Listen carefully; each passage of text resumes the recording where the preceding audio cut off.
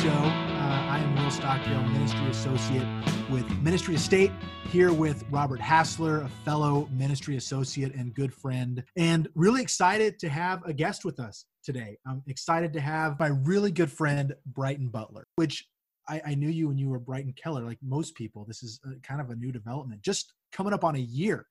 And so Brighton and I have known each other for, I guess, 2 or 3 years now. We were both at the same church in Dallas for a while at PCPC, and then knew her now husband when he was her fiance, and then boyfriend, and even pre-boyfriend days. And so it's been fun to see y'all's journey come along.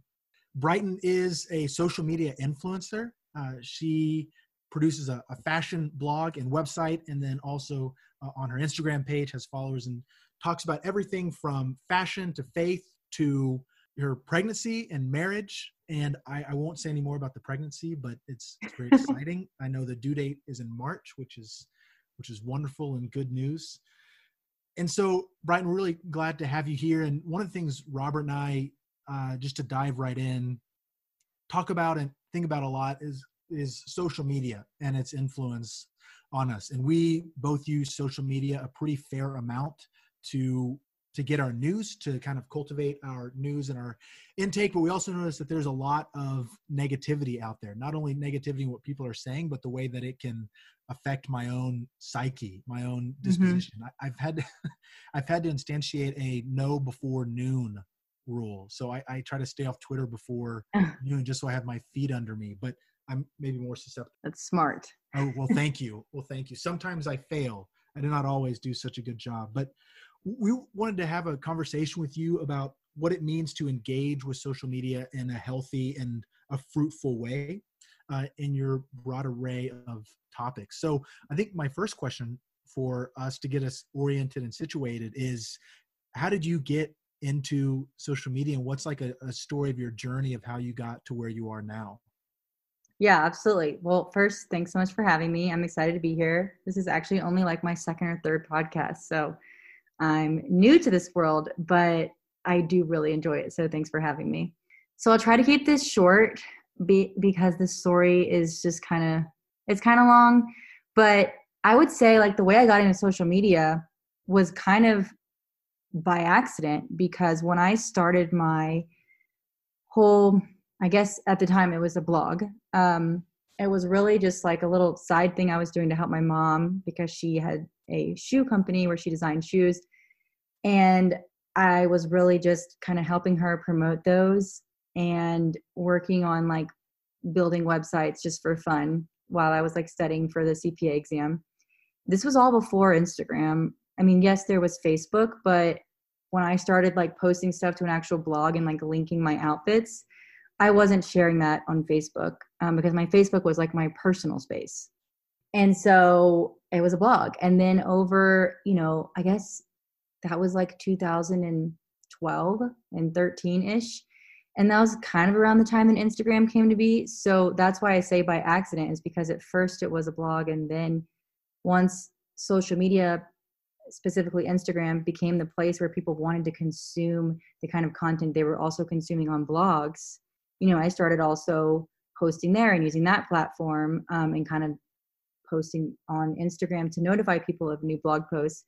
And then slowly but surely, over the past like 7 years, it's become like I have 2 platforms, an Instagram and a blog. So here we are today. It was excellent history straight from the source. So, well, and with that, I'm guessing it has evolved in ways also. Not only has it become accidental, but one of the neat things about your platform and your presence online is that you don't just talk about fashion. You do incorporate everything from personal, humorous to faith. How did you realize that there was space for that? And what's your process to become more comfortable? Because that can be a really vulnerable thing to talk about your faith and Christian experience to a bunch of people. Well, like I said, we're talking about a span of 7 or 8 years. So it was very slow and very organic, I would say. And I think a lot of the transition was influenced by the ever-changing nature of the industry, and B, by social media trends and platforms coming out. So back when I first started using Instagram, as much as I was using my blog, which was like 2014, 2015, it was all about the outfit. For me, Instagram was never like maybe what it was for some people. Like I didn't really share. I would share when I would go to like weddings or things with friends, but like it was a business for me, and it was all about the clothes and selling my outfits and then like making commission. I was like, if you go back then, you can look at my captions, it was like, I just found out this sweater is on 30% now. Maybe I would say like headed to dinner with my girlfriends, but I wouldn't really share that much of my life. It was very two-dimensional. And then came Snapchat, and I took a really long time before I engaged in it. But then once I did, I kind of saw that as more of a place where I could just share myself. And I did not have very many followers at all on Snapchat. I think I had under 10,000, which at the time, I want to say my Instagram was at least over 100, I think.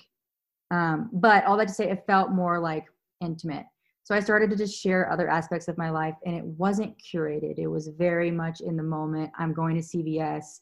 They have hot tamales. Oh my gosh, they also have these sour gummies that are sold out everywhere. Like just sharing stuff I would like tell a friend, and it wasn't content, quote unquote, you know? And as I continued to do that, I noticed that people kind of started to follow along, and people that came from my Instagram. And then I kind of started to weave the two together. And so that was like very start of kind of to share more of myself. And then I don't want to like make this too long, but the decision to like start doing it more on Instagram was actually very strategic for me. I started to notice at this time, because back then there weren't very many people that were posting outfits and doing what I did. It wasn't a thing. Like I remember, I think when I met some people at our church for the first time, like I didn't really tell them what I did, because you didn't say like you were a blogger. There was no such thing as an influencer. So what did you say? Like I post photos of myself online? Like I'm a narcissist like that? I don't know. Like it just felt weird. You know, once you kind of got into it and saw that like there was revenue to be made and that you were linking the outfits and it wasn't just like, look at me, it made sense, but it still felt weird. So I started to notice that there were a ton of other people popping up, and it became, by like 2015, it was starting to become like this true industry. And maybe to the outside world, it didn't look that way, right? But that's kind of how it always is. But to those of us that were in it, I could tell that there was such a low barrier to entry. If you had somewhat of a fashion sense and were willing to take photos of yourself and post it on the internet, like you could do what I was doing and make money too. So I feel like in 2015 and 16, I mean, before you knew it, everyone was an Instagrammer. I don't really know what the name was back then. I don't think influencer was a word yet. And I kind of noticed that, and I was like, okay, I got to figure out a way. And I felt like I was on a hamster wheel. I mean, there's a lot of other variables at play here, but I'm trying to keep it concise. So I made a decision. I was like, okay, I really need to start like making it less about just the clothes and being a mannequin, and more about like a brand and like an ideal and something that inspires people. Not to the point where I was wearing like Chanel and I was completely unattainable and I was, you know, only being photographed in New York City by a professional photographer. Like not that, but something in the middle. Like I wanted to take what I was doing, like me shopping at Nordstrom and Madewell, the every girl, but share more than just like this is on sale. So I started to slowly but surely start just like sharing other parts of my life. And in the middle of that, and so I got the idea from Snapchat kind of, and saw that it was accessible and that people wanted more of it. And then Instagram stories came to Instagram. And so at first people weren't really like posting. I wasn't really posting. I was like telling people, but the whole story is on my Snapchat or whatever. And then slowly but surely started like transitioning over. And it was kind of like this slow and organic evolution, I guess, to where I also started sharing other parts of my life that maybe wouldn't perform as well on Instagram, but that I knew would kind of like create this more all-encompassing ideal, not even ideal, but I guess brand, for lack of a better word, that people could relate to. And what I meant by not performing as well is like, at the time I had trained my audience, the photos that did the best for me were photos that were from like the bottom of my nose to like the middle of my leg, where you could really see like the detailing of the jeans or the skirt and maybe my lipstick. And at the time, like chunky jewelry was in, and then my sweater. So they could literally buy it like they would on like an e-commerce site, you know? So when I started posting stuff that was more like, I don't know, me out and about or me studying or journaling or something, it kind of caught people off guard. But I started weaving it in and I started getting used to it. So that was kind of how I started incorporating other parts of my life. I would say I didn't start talking about my faith from the get-go. I had to kind of like round out my content first. I just started talking about like, you know, organization. And I started talking about tips and tricks for like using technology and planning and different things I was learning in life. And then eventually, as I felt like I was sharing so many different areas of my life, it felt just natural to start kind of weaving in, well, here's why I believe these things, or here's why I made this decision, or here's why I don't do this, or here's my opinion on that. And it naturally just like brought up my faith. And then honestly, a lot of it came too from me just sharing my outfits I would wear to church. And then that naturally would lend itself into, what church do you go to? Why do you go to church? Because I also wasn't just going to church. I was going to a young adults group. So it was kind of, you know, it just was like a big part of my life. So if I was sharing an outfit on a Tuesday, you know, before going to young adults group, I would say in my caption, I'm going to, I don't remember what we called it, Bible study or something, but it was at church. So it just kind of was like all knitted together. And then I think in 2018, I was like, I think, or maybe it was 2017, I can't remember. Like, I think I kind of want this to be like a part of, like, instead of just being something I casually talk about on stories, I'd like to start creating more thoughtful content every so often. I don't want to get, I had no intention of getting into like ministry, but I was like, I'd like it to be a core pillar of what I'm about, so that there is no confusion, so that when people follow me, like they know that this is something that's going to come up and it doesn't seem off brand if it does. So I started incorporating it into like my blog, and my captions, instead of just off the cusp talking about it on my stories, if that makes sense. Well, the technical term I think for the young adult Sunday school is ambassadors, right? Right. Yeah. No, but actually, no, before that, it was called something else. Oh, Or maybe it was ambassadors. I don't know. Who knows? Tuesday All night. I ever knew it as was ambassadors, but yeah. Something else. Mm-hmm. I remember. And then I went on a mission trip. Oh, sorry. That was another thing. I went on a mission trip, and that was another big thing where it was like I've never just like not shared what I was doing, or like being completely transparent. So that was another opportunity where it was like, yeah, I'm in Japan and here's why I'm here. And I'm with my church. And, you know, it just kind of worked. One of the ways that when I first was getting to know you, was I was working in high school ministry at PCPC, and you and Duncan were volunteering with the high school ministry. And so you had a community group of, I guess, freshman or sophomore girls at the time. And I was working in Deep Ellum in Dallas at a coffee shop. And I looked up and you were walking in for a photo shoot, and you had one of your Bible study girls. Yes, I did. It was neat. And you mentioned incorporating faith with your work and making this organic evolution, and something behind the scenes that I don't know if people saw, but it was really beautiful to see you bring her into that. Yes, she wanted to see what it was like to do a shoot for a brand. Oh, she was glowing. I mean, She's so cute. I was like, sure, come on. It's awkward usually. I've never been asked for some strange reason to do a photo shoot. Who knows why? But I loved it. And as someone who was doing youth ministry, to see an older person love on a younger person in that kind of way, it just has such. Yeah, that was really fun. I'm like, I need to do that again. Yeah, find some people up in Colorado. Be like, come on, come with me, keep me company. Yeah. It makes it more fun. Yes. And with that, I know that you see how people respond. You mentioned that certain photos that are from a certain perspective do a better job. Right. People respond to your stories when you're on mission trips or where you're going to church. I mean, one of the big points of like vitriol in social media is how people react to posts and comments and what they say to each other. And I'm wondering if you've seen any commonalities for what leads to fruitful or unfruitful conversations, how you identify trolls. Yeah.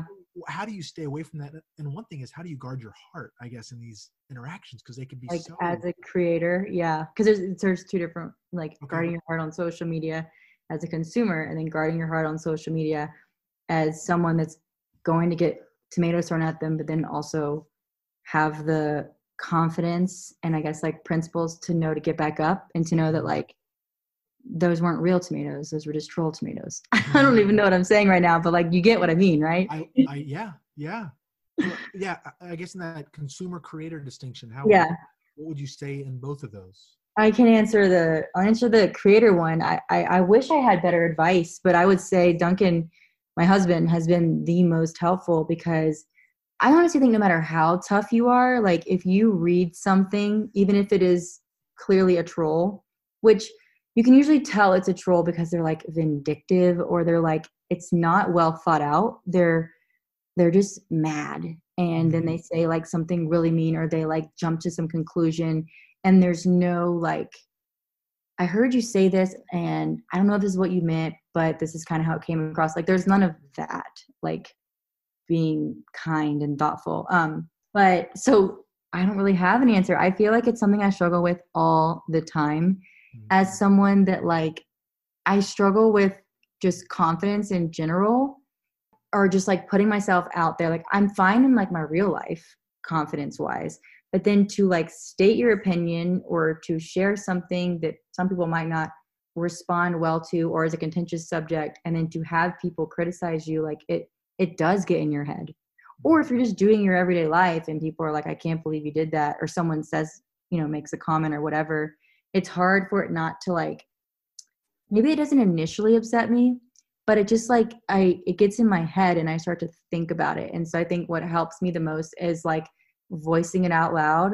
And it just so happens to mostly be with Duncan, and be like, this is what they said. Can we like bring truth to this and say like, or even sometimes acknowledging like maybe where they're coming from. It's helpful to me, but then to say, but here's where I stand, and bringing truth and be like, but that's actually a lie, whatever they said about me or whatnot, and kind of like airing it out instead of letting their comment just ruminate in my mind over and over again, without bringing truth to it, because I think the enemy can use that comment and like drill holes to the point where I'll become less of myself trying to cater to those like 7 people. So that's my advice, is to bring truth to it, is literally to take the comment for what it is. And I think when people say, oh, just like, don't worry about the haters, I don't think that's helpful, because we are all human and susceptible to being insecure. And so like when someone says something that is clearly ridiculous, but it still gets to you, I think the best advice I have and what's worked for me is to just take their comment, like look at it. Is there truth to it? Is there any like validity whatsoever? Like, do they have a position? And just kind of like bringing truth and kind of building yourself back up in the process. It's really helpful. What's really cool about your story, I just took a class in like apologetics and evangelism, and like one of the things that they teach us is this sort of bringing your whole self into that work, and how your sort of evangelism, your faith comes out naturally and organically, right, as opposed to sort of like standing on the streets with like a sign being like, hey, listen to me. And so I think that's really cool. I'm really interested in the experiences you've had, maybe either in your DMs or just people reaching out more individually, and sort of how they have reacted to your messages about faith or positivity or things like that. How have you seen that work happen in other people that follow you and listen to you? I think that the majority of people, and by majority, I mean we're probably close to the 50% mark, really enjoy that. And when I talk about my faith and when I talk about other parts of my life that are not transactional or content related, and by content related meaning like, here is this piece of content I prepared for you, like it's not real life. It's not me like I would be talking to a friend. I think they really enjoy when I go off script. And that is why the majority of those people stick around. And that is the feedback I hear over and over again is, I like the outfits and thanks for the recipes and inspiration there and like the home decor and workouts and organization, etc. But I actually stick around to hear from you. Like, I just like to hear how you see the world and how you're processing things. And it seems that people are literally sticking around for that breath of fresh air.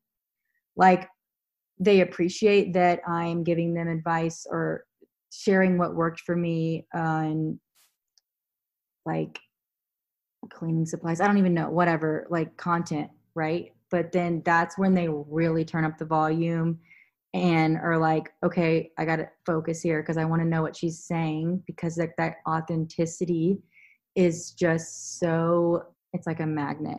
And I notice it in myself and people that I follow. It's like, yeah, I follow you for your content, but I really light up when you just talk about your day and someone you ran into and what you learned. And so to go back to your question, people are thirsty for it. They're thirsty for those unscripted moments and just to get a peek, a real peek into someone's life.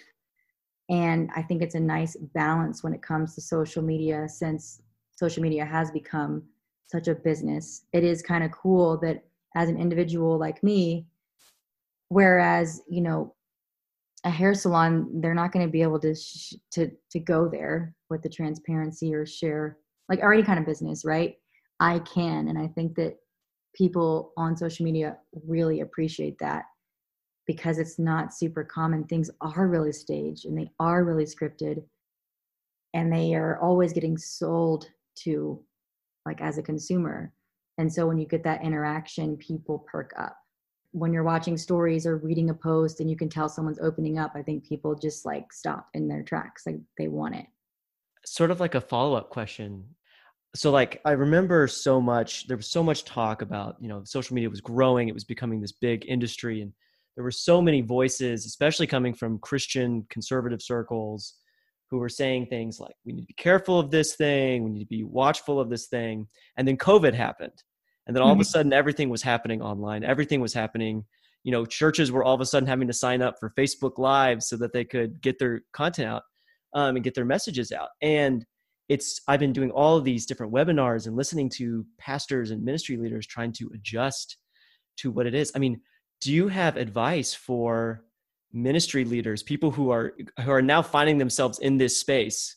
For lack of a better term, they're sort of now the influencer of their congregations. Right. Like, what are some things they should be thinking about as they navigate this space? Right. That they may have had maybe, unfortunately, or more hostile attitudes towards before, but now this is what they've got. This is what they're working with.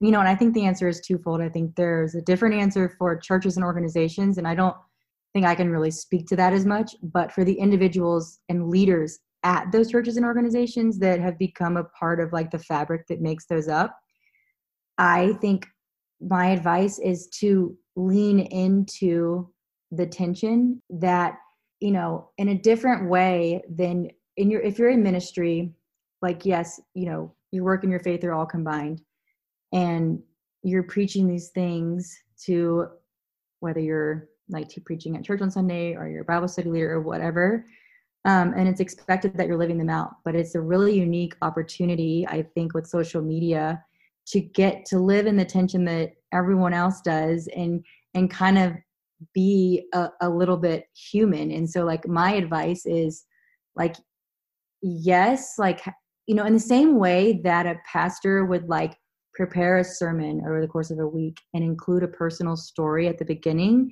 and connect it to scripture, I would encourage people in leadership positions to like share parts of their life, and maybe more in the moment, and then like maybe what they learned or what God taught them or how they felt convicted, kind of more, not necessarily real time, because obviously you don't want to process online, but it just gives you more opportunities to kind of like live out your faith and show that, yes, I'm human, and, you know, I messed up here, but here's what I learned. And then here's the truth that it led me back to. And as I'm speaking, like someone that I think does a really good job of this is Jenny Allen. I mean, she's not like a pastor or anything, but she is in ministry and a Bible teacher.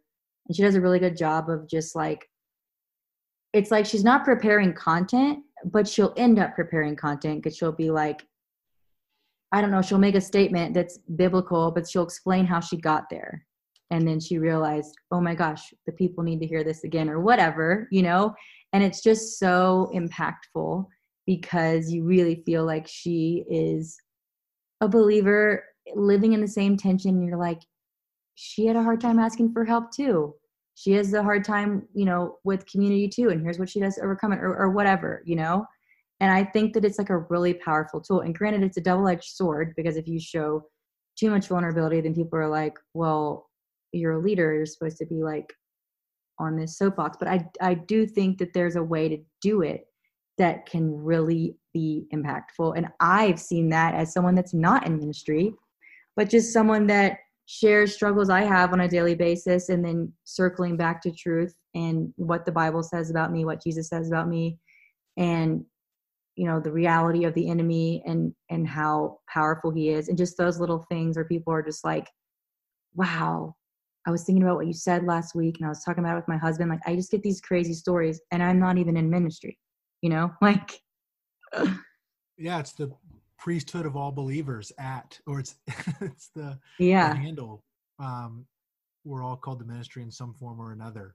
Mm-hmm. And Robert was asking about ministry leaders. I guess, would you say the same thing to Christians thinking about social media as well? How they engage, how they interact with various platforms? Because I actually think that even if someone disagrees with you or maybe misunderstands something you say, there is something that is truly like, I'm trying to think of the word, like hard to get mad at when someone, and I know this from my own experience, is just sharing their story or what happened to them that day and then how they overcame it.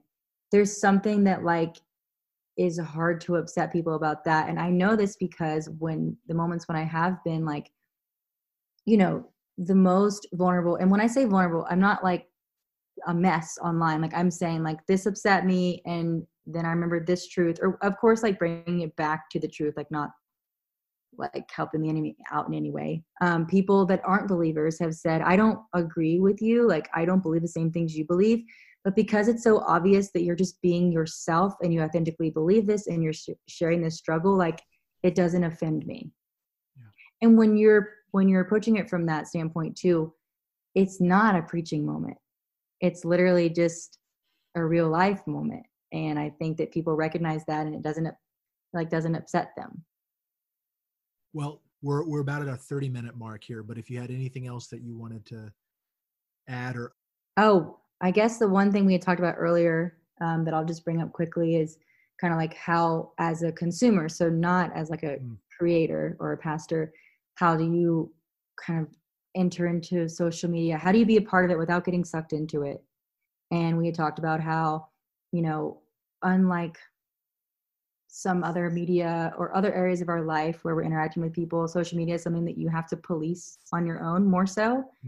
And that you have to be very self-aware and kind of like know when to have red flags. And so I just wanted to touch on that because you guys had asked like, if I had any thoughts for being someone so involved in social media with like any advice or thoughts on how other people should take part in it. And I just think the biggest thing is doing like check-ins with yourself and creating that feedback loop and not letting the messages or the lies or the truths or whatever of social media that you are consuming like overcome you.